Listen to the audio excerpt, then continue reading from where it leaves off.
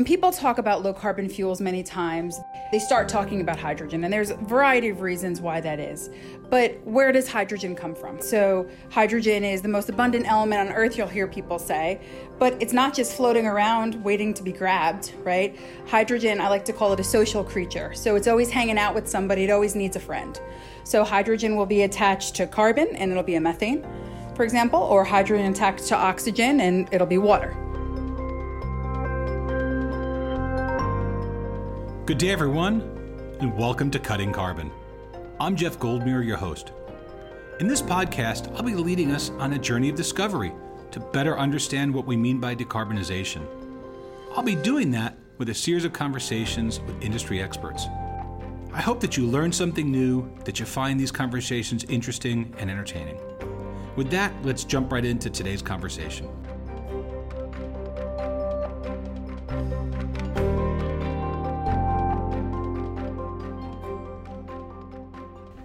Good day, everyone, and welcome back to Cutting Carbon. I'm your host, Jeff Goldmeyer, and I'm joined today by Brian Kuknick, who again is head of marketing for GE Gas Power. Brian, good afternoon. Hey, good day, Jeff. So, Brian, we are joined by a very special guest today. We have Neva Espinoza from EPRI, that's the Electric Power Research Institute. Neva, good day. Hey there. Thank you so much for having me today. We're so thrilled to have you. So Neva, I want to just let everyone know kind of who you are and why you're so important to this conversation. But first, tell us what EPRI is, what EPRI is about, because I know you've got a critical role there. You've recently been named as a vice president of energy supply and low carbon resources. But what's EPRI? Great. Yeah, great question. So EPRI stands for the Electric Power Research Institute. We are a 501c3. It's a nonprofit R&D organization that looks at the end-to-end power system. A lot of people refer to EPRI as the research arm of the utility industry, and that's actually not what we are at all. EPRI is here to do research and development for the benefit of the public. So we're always striving to enhance and enable technology that provides a more cost-effective, safe, reliable power system of the future. That's pretty impressive. We like to think so. We like to think so, yes. So, Neva, you and I got to know each other a little bit because of part of your role at EPRI. You lead their Low Carbon Resource Initiative. What's that all about? So, Low Carbon Resource Initiative is a new project that EPRI, in partnership with the Gas Technology Institute, GTI, have recently launched together. And the whole point of the initiative is to focus around what we call low carbon resources. And when I say low carbon resources, I'm specifically talking about hydrogen, ammonia, synthetic fuels, and biofuels, and really trying to advance that technology to help enable economy-wide deep decarbonization by the 2050 timeframe. So it's a pretty long-term goal, but it's one that's going to be very important to the energy economy as we move forward. And we are seeing just a ton of momentum and a ton of excitement across different parts of the energy ecosystem in this space. So we're real excited about it, Jeff. Great. You know, Neva, Brian and I have been having this conversation around decarbonization and climate change, and we're very familiar with the power sector, but it's clear that decarbonization is so much more than just the power sector. We kind of have to look across the whole economic spectrum to all these different segments. So what's your view when we think about decarbonization? What's the big picture? Yeah, that's a great question. So I think it's important when you start talking about decarbonization and you start talking about CO2, I think it helps to add some context of exactly what we're talking about. So when people talk about CO2, they like to talk about it in tons of CO2 or specifically gigatons of CO2 as we move forward.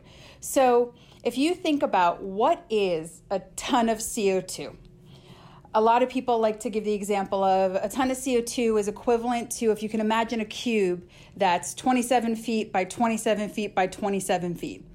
It's essentially the same volume of the Oval Office in the White House. So can you imagine how large the Oval Office of the White House is if you were standing in there? That's 1 ton of CO2. So if you think about the U.S. today, or the U.S. in 2005, let's say, the US in 2005 put out 6 gigatons of CO2. So a ton is the Oval Office of the White House. A gigaton is a billion of those Oval Offices times 6, right? So you're talking about a significant amount of gases in the atmosphere that we as the US, for example, are emitting on an annual basis. And that's really what we're looking at when we talk about deep decarbonization or decarbonization in general. How can we start reducing the amount of Oval Offices, if you will, in gas that we're putting out to the atmosphere through a variety of different technologies and a variety of different strategies across the energy economy? Hey, Neva, I know the power sector used to be the largest emitter in the U.S. of carbon emissions, but can you talk to us today about, we're no longer the top in terms of carbon emissions. Can you talk about what is? Yeah, sure. I'd be happy to do that. So, I referenced 2005 a moment ago. So in 2005, the U.S. put out about 6 gigatons of CO2. And at that time, the electric sector was the number one contributor to that.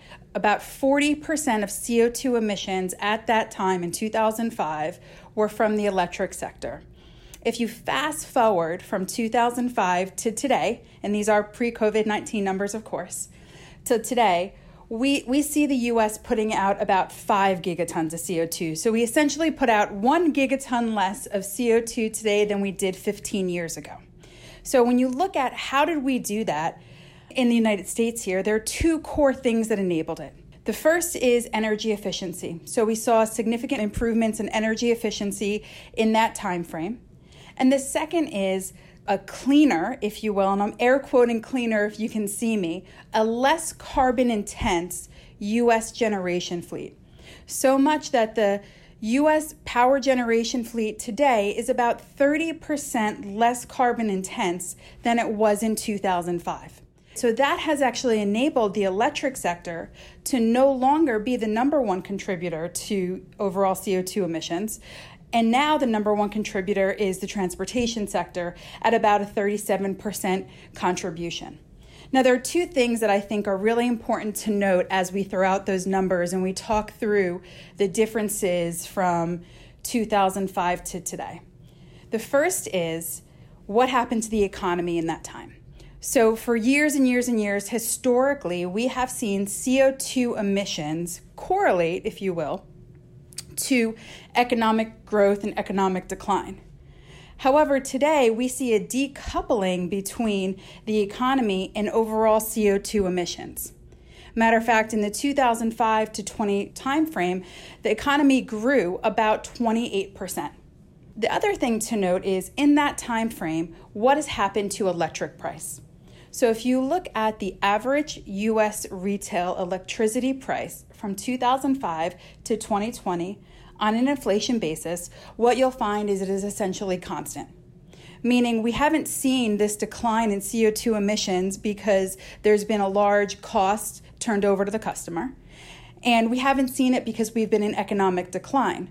We've seen it because there's been significant technology and advancement and adoption across various sectors of the economy that have impacted and or become part of what's happening in the electric sector. So it's pretty exciting to see the impact that technology has had on the overall energy economy and it happening while seeing growth in the U.S. and constant prices for the end user, the consumer.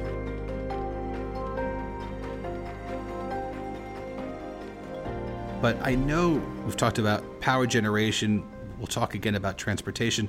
But there are other sectors of the economy, and some of those might be characterized maybe as hard to decarbonize. What are those sectors and what makes them so challenging? Yeah, so that's a great question too. So, I talked a little bit about decarbonization from 2005 to today, right? What's happened over the past 15 years. And I talked about the 2 core pathways that have enabled it: energy efficiency and cleaner electricity. When we look out over the next 10 years, right, and we look at what are other ways that we can continue to cost effectively reduce CO2 emissions, the most obvious pathway for that is what we would call efficient electrification. This is the idea of taking a reliable, affordable, low carbon intensity electric grid and utilizing electricity to power other parts of the economy. And the most obvious and the most thing you hear about the most across the conversation is really around fleet electrification or vehicle electrification. So we see that being a very large part of the next step for decarbonization to enable that vehicle fleet to decarbonize over a period of time. After that, then you're really looking beyond energy efficiency. You're looking beyond cleaning the electric fleet. You're looking beyond just direct vehicle or direct economy electrification, and you're looking for something else to really enable that decarbonization. And that's where the Low Carbon Resources Initiative comes in. It's that fourth piece of what's needed, what we call low carbon resources.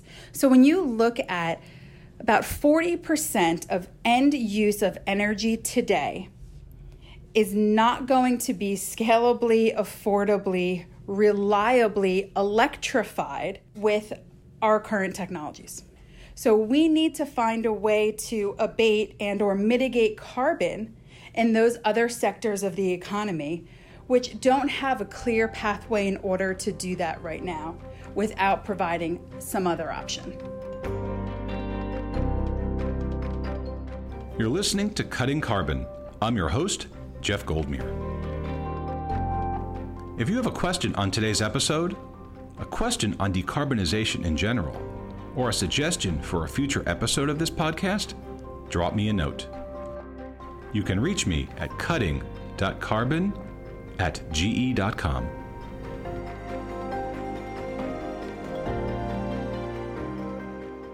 So Neva, when we talk about this first step is electrification of fleets, electrification of cars, home heating, the places where it's easy to do so, obviously that's going to place a new burden on the electrical grid, right? Because we're talking about a shift from using a carbon-intense fuel to now doing that centralized in a centralized fashion and putting that electricity on the grid.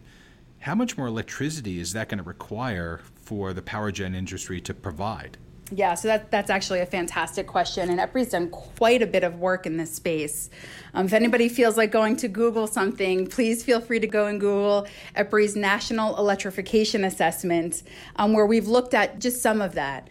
But so there's going to be a lot of dynamics that are part of that overall scenario, right? I talked a little bit about energy efficiency. Energy efficiency is a very big piece of this conversation because what it does is it overall lowers demand, if you will, of the electricity we have available to us today. So as we may be growing demand in the vehicle electrification space, we will have declining demand due to efficiencies we're picking up in different parts of the system. The other thing to think about is as we implement an electric vehicle fleet, right, and as we do that broadly across the United States, the average amount of time that a typical person spends in their vehicle is actually not very long at all. So we need to start thinking about and looking at energy sources in different ways. So you're able to charge your vehicle and discharge your vehicle and charge your vehicle and discharge your vehicle. And it almost becomes a battery, if you will, an energy storage source on the system itself. So in some of the modeling and analysis that EPRI's done over the years, we've just looked at from now until 2030, if we're going to continue decarbonization, what are different potential pathways to get there? And one of our modeling scenarios says, okay, well, there's two core things that have to happen. One of those core things is you essentially have to have 20% of the vehicle miles traveled be electrified miles, right? So we're transitioning away from high carbon intensity vehicles to electric vehicles. And then the other thing that needs to happen is we need to add about another 30 gigawatts of what we call flexible resources on our US grid. So if you think about energy storage today, and a lot of people will think about this as batteries, right? There's a little less than, I think, a gigawatt or so of batteries on the grid. There's about 27 gigawatts of other storage, pumped storage, hydro is where most of that is. We're talking about an additional 30 gigawatts, so essentially double the amount of flexible resources or storage we have on today's grid. That is not all going to come from what would be considered a conventional storage type of mechanism that just holds energy and discharges it. It's going to look like innovative solutions and demand-side management approaches where we control energy flows in a different way than we do today. And with the pervasive sensing we're seeing across industry, with the strides we're seeing in monitoring and diagnostics and artificial intelligence, this reality becomes one that we can actually implement as we move forward.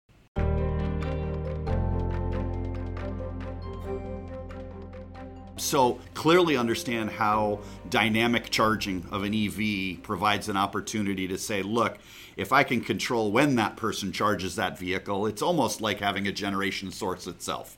I can push load to times where maybe we have some excess load available.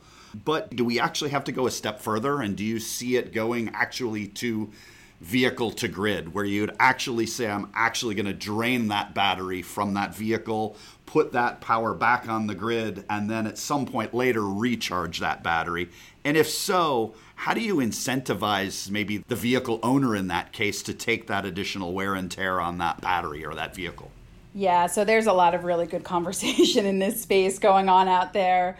So it's certainly part of a future scenario that is plausible, of course. It's going to take a lot of building customer confidence and customer adoption. A lot of people today still feel like EVs are significantly more expensive or they're outside of their reach and they're not something they're going to go to. So within the next 5 years, we certainly expect to see a cost parity between your typical internal combustion engine versus an electric vehicle. And we think that will help drive some of these behaviors moving forward.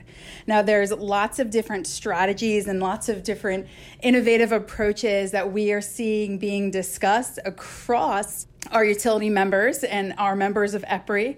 Actually, our board of directors has a large focus around EV infrastructure and how we can enable that moving forward and what some of those technologies look like. So we're really excited to see how this evolves over time.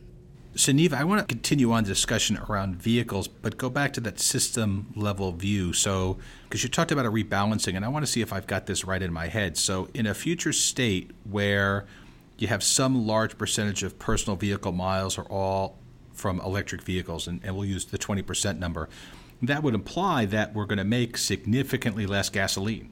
So now refineries aren't running as much, which means their electrical load goes down. So is that the kind of balancing you're talking about, where the need for electricity for vehicles goes up, but it's not quite a zero accounting system, but a lot of that transfers from the heavy industry that was making the fossil fuel to the use of the electricity in the car? Is that the way to think about that?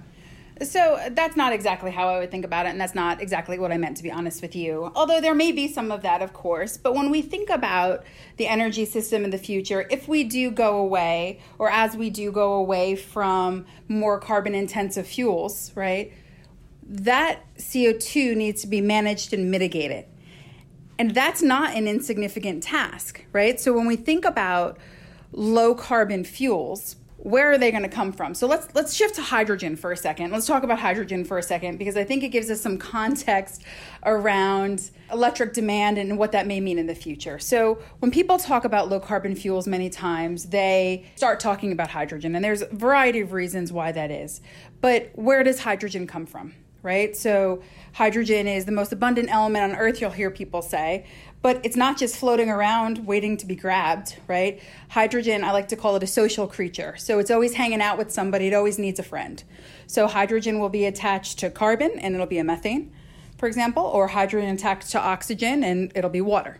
So in order for us to get that hydrogen and utilize that hydrogen, we need to separate it from our friends. And that takes a lot of energy. So how are we going to go and do that? And there's several ways to do it. One way is electricity via electrolysis, something you'll hear people talk about, maybe power to gas or e-fuels. The idea of utilizing electricity to separate water into hydrogen and oxygen and then capture that hydrogen and then go use it in some mechanism. So when we talk about the energy system of tomorrow, we're going to be a more efficient energy system, so that would require less electricity. Maybe we add more electricity demand because we're adding electric vehicles, and then maybe we also have more demand because we're going to be creating low-carbon fuels in the future via electrolysis and via water, right? So that picture, there are a million different models out there that you can go look at that'll predict the future. And the only thing we know about all those models is they're wrong, right? They predict a potential scenario based on assumptions and technology, cost, performance, policy, etc. But they could help inform us on where we want to be spending our dollars, where we want to be concentrating our resources to enable a decarbonized future moving ahead.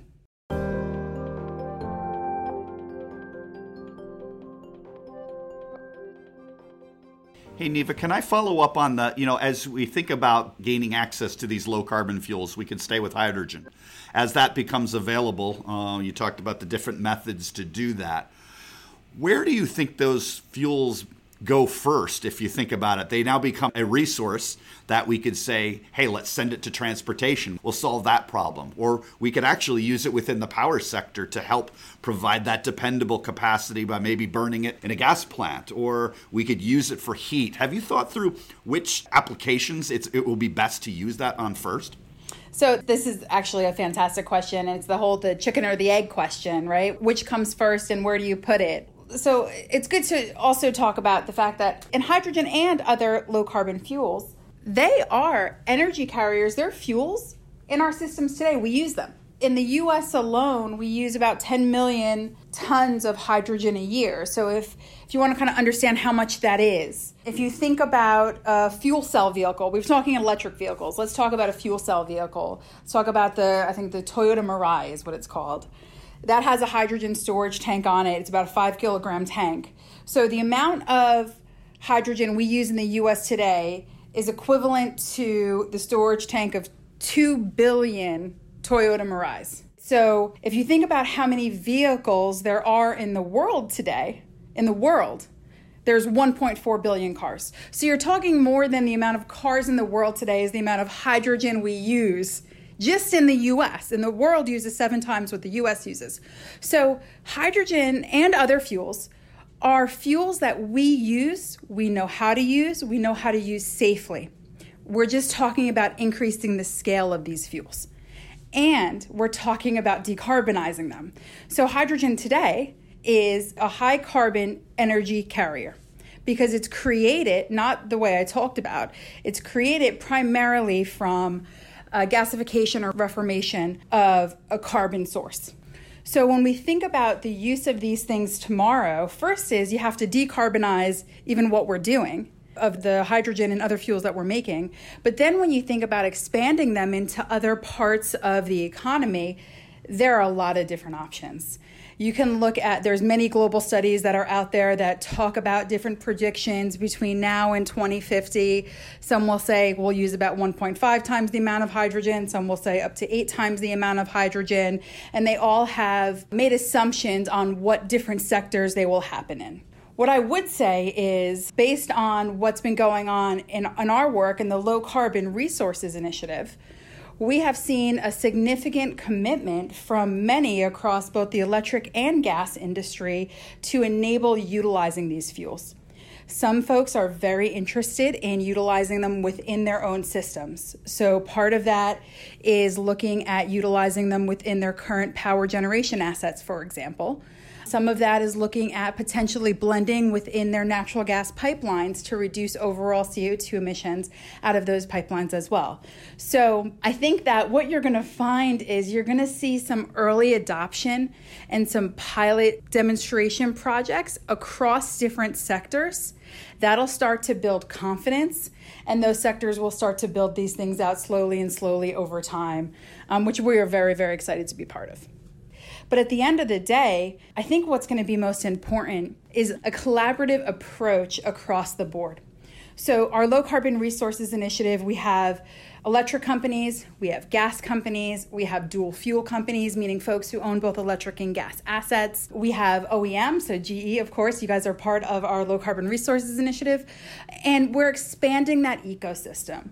And we would welcome as many people who are interested in learning more and are interested in being engaged to become part of the conversation and part of this overall collaborative research effort, because the best way to get there, the fastest way to get there, the most affordable way to get there is going to be to go there together.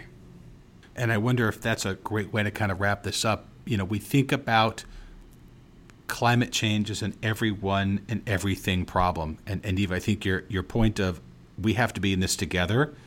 We have to look at the system and not just one segment of it, because in the end, if we truly want to deeply decarbonize the system, if we want to reduce the amount of CO2 we put out, meet the 2°C goal, we've got to start that journey. And the more people who are on that journey together, the faster we get there as a society. 100%.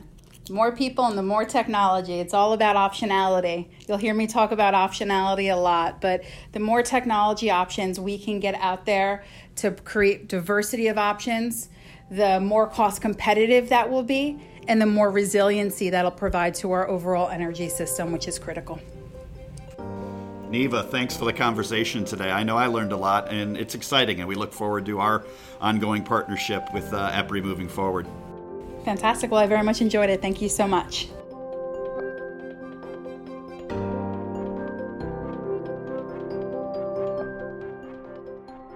Thanks for listening. If you want more information about today's episode, check out the resources available in our show notes. I'm your host, Jeff Goldmeyer, and this is Cutting Carbon.